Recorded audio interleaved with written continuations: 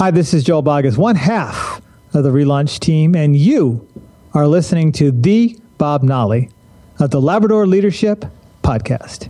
Nice. Live from the RVA, this is the Labrador Leadership Podcast with Dr. Bob Nolly, the program that brings you the leadership skills that can make you the most authentic, approachable leader for the sake of your business, your team, and for you. Now, here's Bob.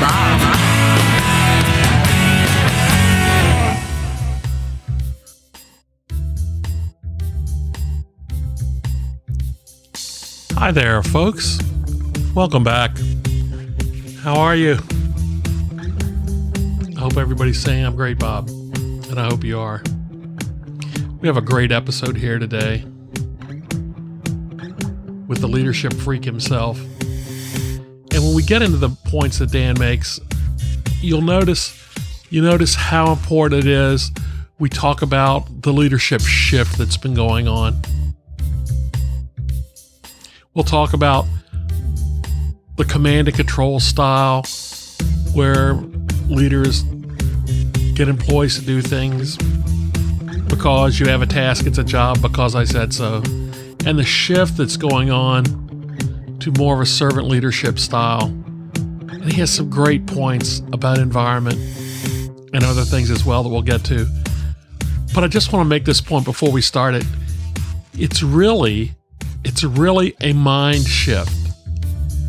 Now, there are lots of things that we've mentioned in episodes that you can listen to today and use at work tomorrow. But there are some episodes that are really going to take some time for you to sit and think about and chill on. And because you take that time to sit and chill on it, that's where the potential opens up for you to be a better leader.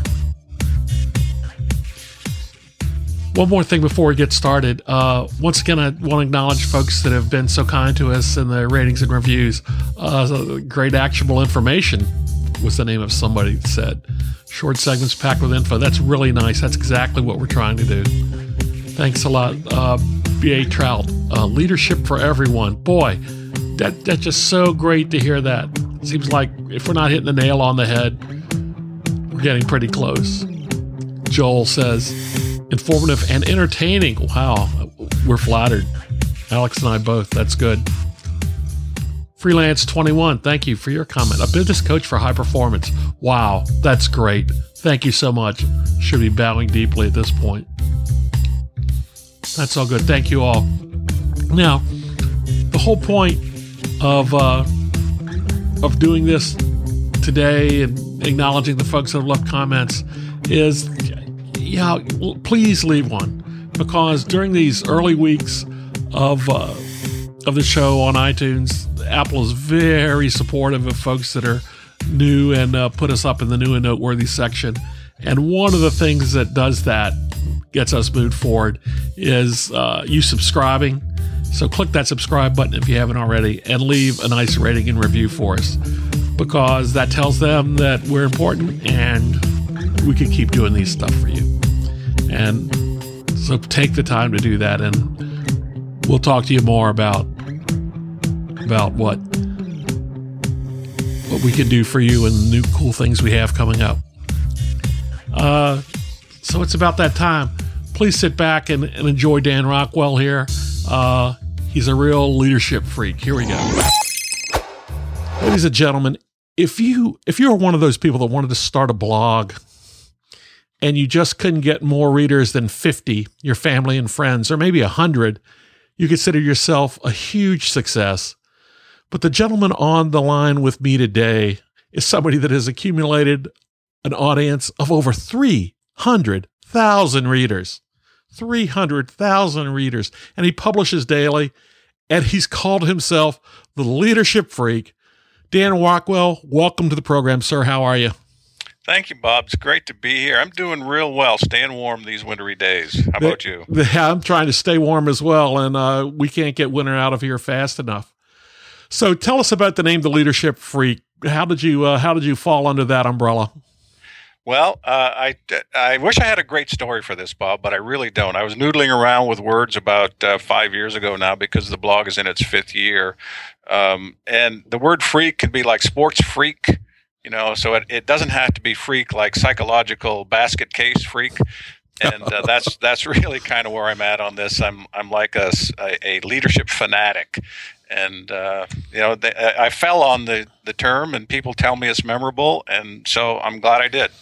It is excellent, and I'll freely admit to you here that when I went to search for the name for the program, Leadership Freak, when that showed up as already taken, I went, "Who has that?"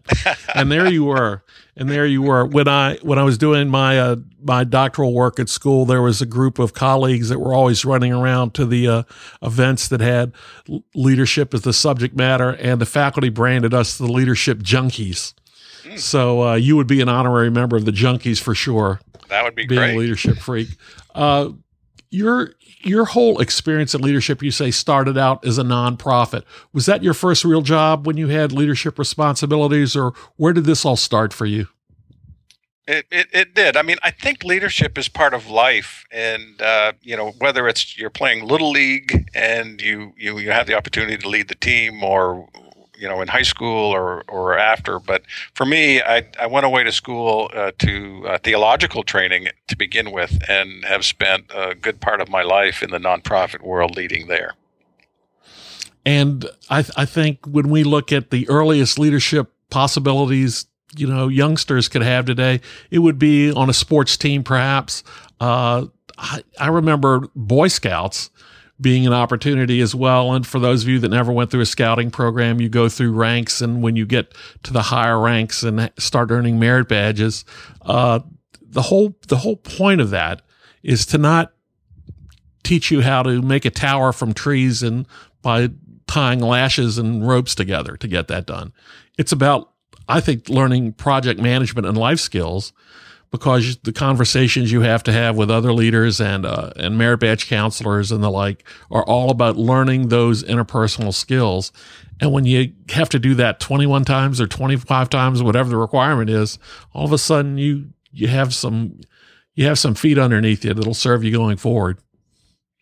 Bob, I have Boy Scouting in my history as well. And when I think back about the things that impacted me, there were people, there's a long line of people in my world who I think of as leaders because they influenced me. And one of their main things that they did is they believed in me, and they gave me their time, and they gave me their attention, and they made me feel like I could be something. And Dave Olmsted was our scoutmaster. I have no idea where he is now, but those scouting days were very formative for me.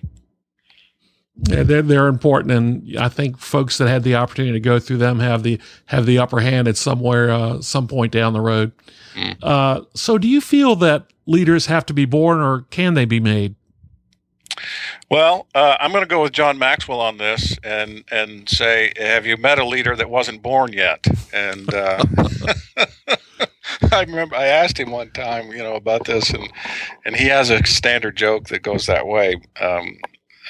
But I think leadership skills can be learned. Obviously, that's why I'm writing, and that's why I have hope for my own leadership. I believe that we can learn to be better, and so it's a learned skill, I think. I kind of think the born part comes from not the genetic pool, but rather the development that you are given during the wonder years, so to speak.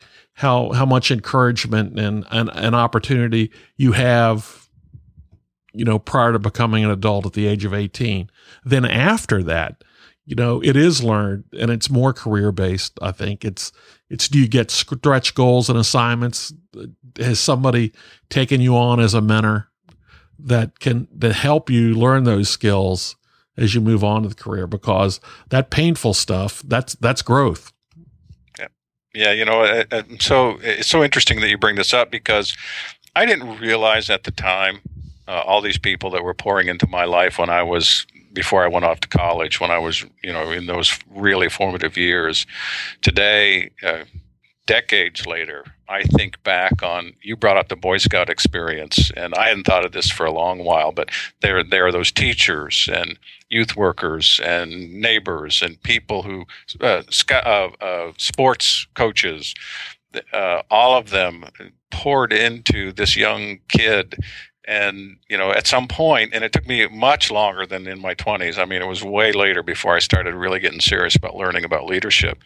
But they did pour in. And it makes me think about our opportunity, your opportunity, Bob, my opportunity to spend some time with these young, high potential leaders or people who could be leaders. It's such a joy. It's a privilege. It really is a privilege. Yep. I think if we talked about leadership traits, I mean, we started measuring this, the researchers did in the 50s or earlier, and we come up with things like conservatism and prone to action and intelligence. But, as society has moved on, the list starts to look a little different. And I think Jim Kouzes and Posner and those guys have come up with things like empathy is at the top of the list now. And one way station in this whole leadership trait is servant leadership. And I think that's an important topic. And within the course of the episodes we've done so far, my audience has not heard about servant leadership, but I will share that with them soon. But it's important to you in your work. It really is. I love what Pat Lencioni says about this. Pat Lencioni said, I'm sick and tired of hearing, and this is, by the way, a loose quote, but I'm tired of hearing about servant leadership. There is no other kind. It's absolutely right. It's absolutely right. And the premise is leaders cannot lead until they have served, and leaders should be serving through their work. And that's kind of a big picture thing. But day in and day out, what does a servant leader do? A servant leader is consumed with what is best for the people on the team and the organization. And it's an extremely freeing sort of orientation toward leadership. The command control style is very stressful, and it's about pressure and maybe manipulation, but it's about getting people to do, what you want them to do, and a very leader-centric sort of style. And the servant leader is a other-centric style that says, what are your strengths? What are your capacities? Where do you best fit in? And how do we maximize your potential in a way that takes you where you want to go and takes our organization where it wants to go? And it's extremely freeing. So you walk into a room and there's a problem. And perhaps the old style leader is like, I need to solve this. I need to have the answer. And the servant leader walks in and says, how can I help? And then the whole pitch of the room changes. I just read one of your more recent postings, and I had in the back of my mind this thought that leadership is now all about relationships. But now you make the case that it's about the environment. How is leadership about the environment now? Yeah, I wouldn't jettison relationships just yet, Bob. Oh, no. No, I'm going to loop back to that. Good. Yeah. It was Peter Senge, who talked about our main point of influence is the environment we create. And I'm finding this to be such a useful idea. So in an organization, as a leader, I'm constantly monitoring what the environment is like and what are the energy levels like and what can I do, even from a structural point of view or from a rhythm and system point of view, to create an energizing environment that sets people free to reach their potential. And it can be as simple as a rhythm of every morning the leader drops into his direct reports or her direct reports offices or wherever and says good morning and talks about the day for a minute and says, can I be helpful in any way? And off they go. Or as Doug Conant, the former CEO of Campbell's Soup, who now has an office in Philly, and I talked with him and some of his people there. Every day when he's in the office, he stops in at the end of the day and thanks them personally for something that they're doing.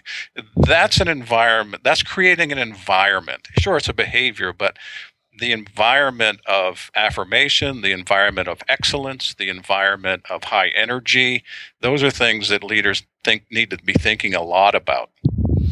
And indeed about the relationships as well. I think the great leader is one that will have conversations with as many people as they can, not just their direct reports, whether you're a line manager and you've got a team of administrative people working with you, or you're up in the C-suite and you're looking at the top leadership team and you get them together. Skip a level or two and talk to those people and find out how they feel and ask that question, what can I do for you?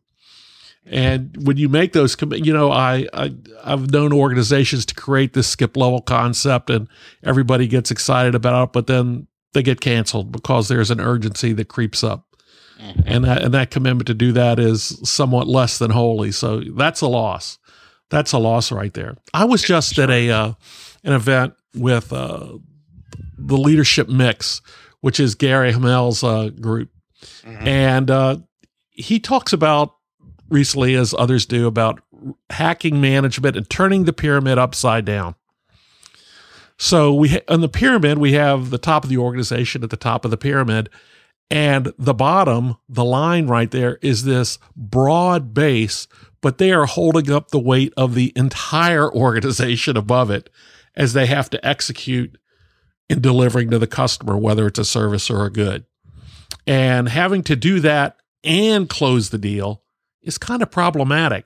So when you flip it, they're at the top and the whole organization is supporting the line, if you will, the worker, the administrative worker. And in that gap between that worker and the customer, that's the opportunity to make the magic happen. And that is, at least now for me, that's what I mean when I talk about the focus needs to be on those relationships right there. Are you thinking, Bob, about the relationships between the frontline people and the customer? Is that what you're thinking about? In that case, yes. Yes. Yeah. And I love that upside down pyramid thing, because to aspire to leadership is to aspire to serve more, not be served more. I love that. That's absolutely correct. And I just think it's great to have the urgency and the ability to just, if you are in an office setting and everybody is in little cubicles, to just walk down the aisle and pull a chair that's not being used and pull into somebody's cube and sit knee to knee with them. I always like to recommend people go knee to knee and have a conversation about how you're doing. What can I do for you? Yeah. And at the end of the day, how will that person feel that you cared enough to do that? Absolutely. I think, Bob, it speaks to this quality of the servant leader that is about openness versus being protective and posturing and having to have everything together. There's this openness of the servant leader that is interested in the welfare of others. I work with organizations on creating coaching cultures, and I think there's a strong tie between servant leadership and coaching style leadership. And I had suggested to their managers to try these little short coaching conversations that start with what's working for you and why. What is it about that that's working, and what are you doing to make it work, and how can we have you do more of that, and how can I help? And so they came back after in between sessions and reported on these little short conversations that you're talking about, and they had this little structure. And they're so excited about it because their employees are like, when they say, for example, one of them said, I asked, how can I help? And the employee looked at me and said, just the fact that you're interested in asking is really all I need. That's excellent. Isn't that great? Yeah. We're with Dan Rockwell, the leadership freak. When you mentioned the coaching environment and trying to getting that infused in the organization, outside of the environment, coaching itself, why do you think some leaders are reticent to get a coach?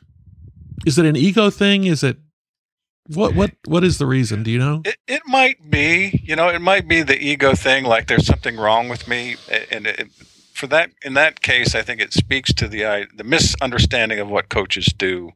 And when I lead coaching workshops and help people think about this for themselves, I'll say that I coach my wife.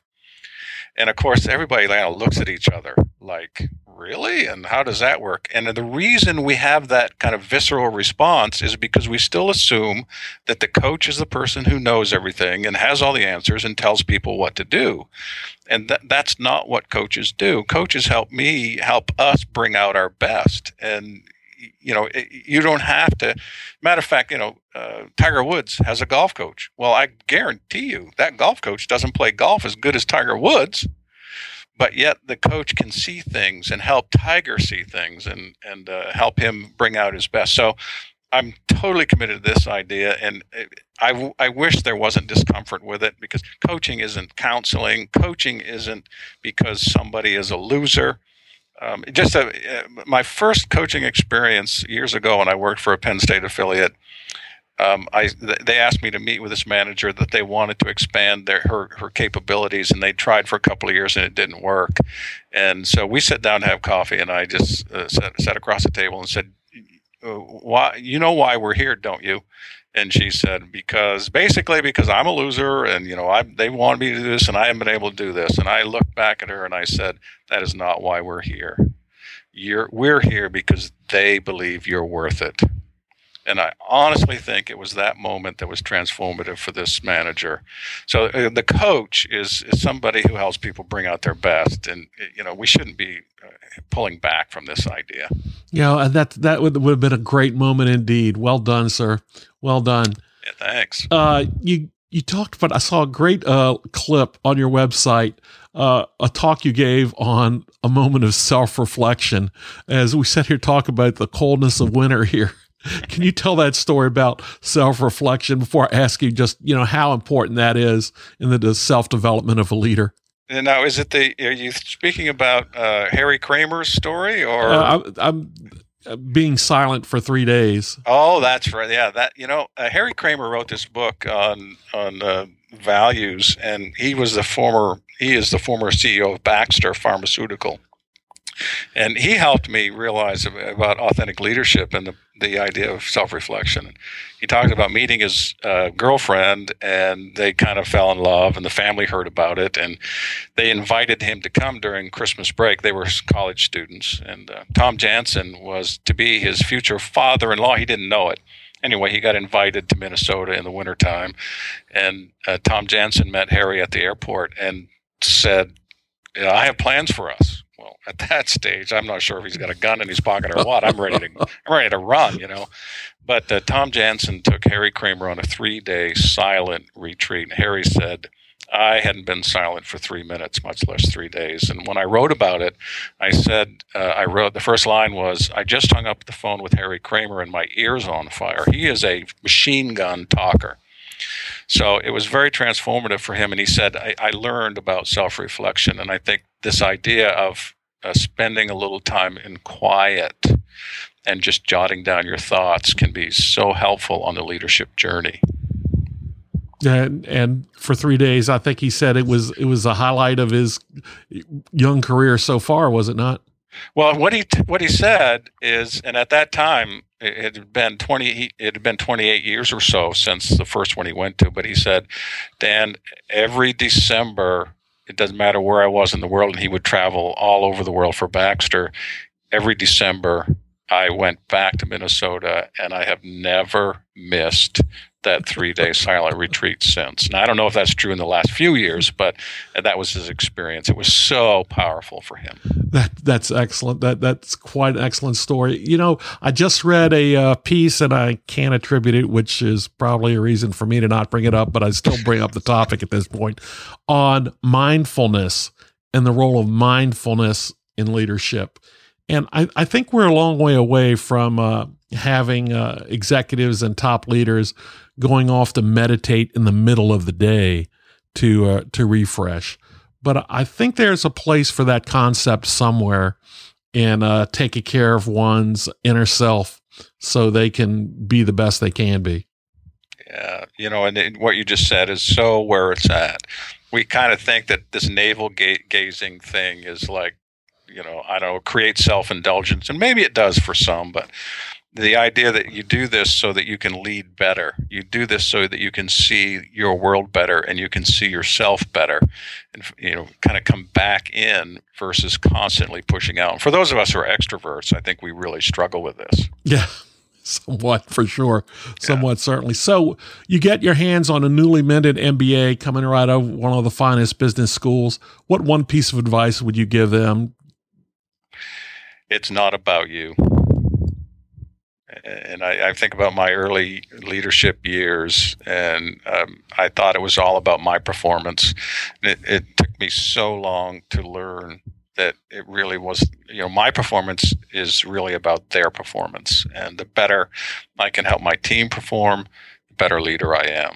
So in that sense, we move ourselves off of center stage and out of the spotlight, and we move others onto center stage and into the spotlight and maximize their potential. And that's what leaders do. That's well put, and that will be a good spot for us to end the leadership discussion today. Just a couple of quick questions now, so my audience, the Labbies, can get to know you a little bit better. What kind of music's loaded on your phone or your iPod now? I listen to books. When I'm with my wife, we listen to music, usually Pandora, and it's can be, classic rock or old style Christmas, which we just come from. But when I'm alone in my vehicle, I listen to books. So yeah, classic rock. You couldn't be the leadership freak if you didn't listen to classic rock, I think. So what are you reading either on the Audibles or on your bedside table now? I'm listening to The Essentialist, excellent book on basically do less better, and don't spread yourself too thin. Really am enjoying that book. I'm going to talk with John Bell. He has written a book called Do Less Better, which is in that same theme. So I guess I'm on a binge, and I'm really excited to read and talk to what is the name of her book? It's Act Like a Leader, Think Like a Leader, which she's kind of attacking this idea of you have to think. You learn to think as you act is what she's about. And I'm really, really excited to talk with her and read that book. Well, thank you for sharing that with us. Folks, you've been listening to Dan Rockwell, the Leadership Freak. Dan, if people want to read you or get in touch with you, where can they find you? Well, the blog is at leadershipfreak.wordpress.com, and my email address is dan@leadershipfreak.com. I'm Leadership Freak on Twitter. You just type in Leadership Freak, you're going to find me. And that's what branding's all about, folks. Dan, I can't thank you enough for being here for our listeners. Please come back anytime. Bob, it's a pleasure to meet you and to spend some time here. Love to talk about leadership, and thanks for letting me do it. The pleasure's all ours.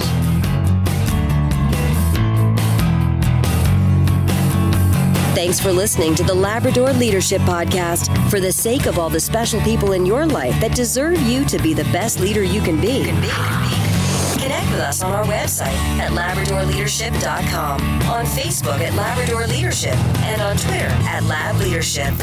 Now, here's a final thought from Bob. Friends, that's an adult dose right there. Dan Rockwell, many, many thanks for coming on the program. Hope to see you again soon here. Show notes are at LabradorLeadership.com/9. You can read all about it there. And we'll see you the next time. Alex will be back talking about feedback. See you then. Have a great week.